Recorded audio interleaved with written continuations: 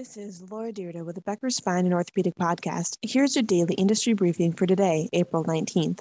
First, Nashville, Tennessee-based Triumph Orthopedics is the latest private equity-backed support organization to enter the market.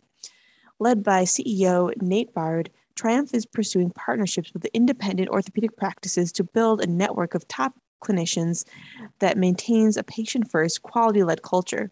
The company aims to support orthopedic groups through business development, finance, recruitment, benefits, and other practice administration to help them achieve their growth objectives.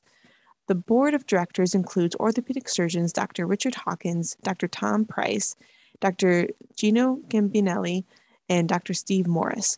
Triumph, which was backed by Shore Capital Partners, is the latest management services organization to invest in orthopedic practices in the South, where states such as Alabama, Texas, and Tennessee are primed for growth. 2. SI Bones iFuse Bedrock Granite Spine Implant received a CMS New Technology add-on payment. The iFuse Bedrock Granite implant is designed for sacroiliac fusion and sacropelvic fixation and received FDA's Breakthrough Device designation.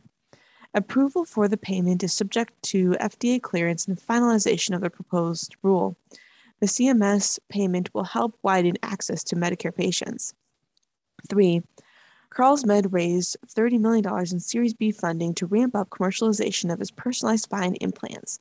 Funding was led by B Capital Group and existing investors who participated in the round.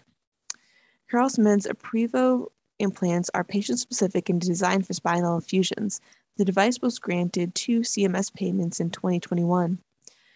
The percentage of women in orthopedics has grown since 2021, according to Medscape's new Physician Compensation Report 2022. In 2021, 9% of orthopedic physicians were women. That figure rose to 11% in 2022. Pediatrics has the highest population of women in the specialty with 58%, according to Medscape's report.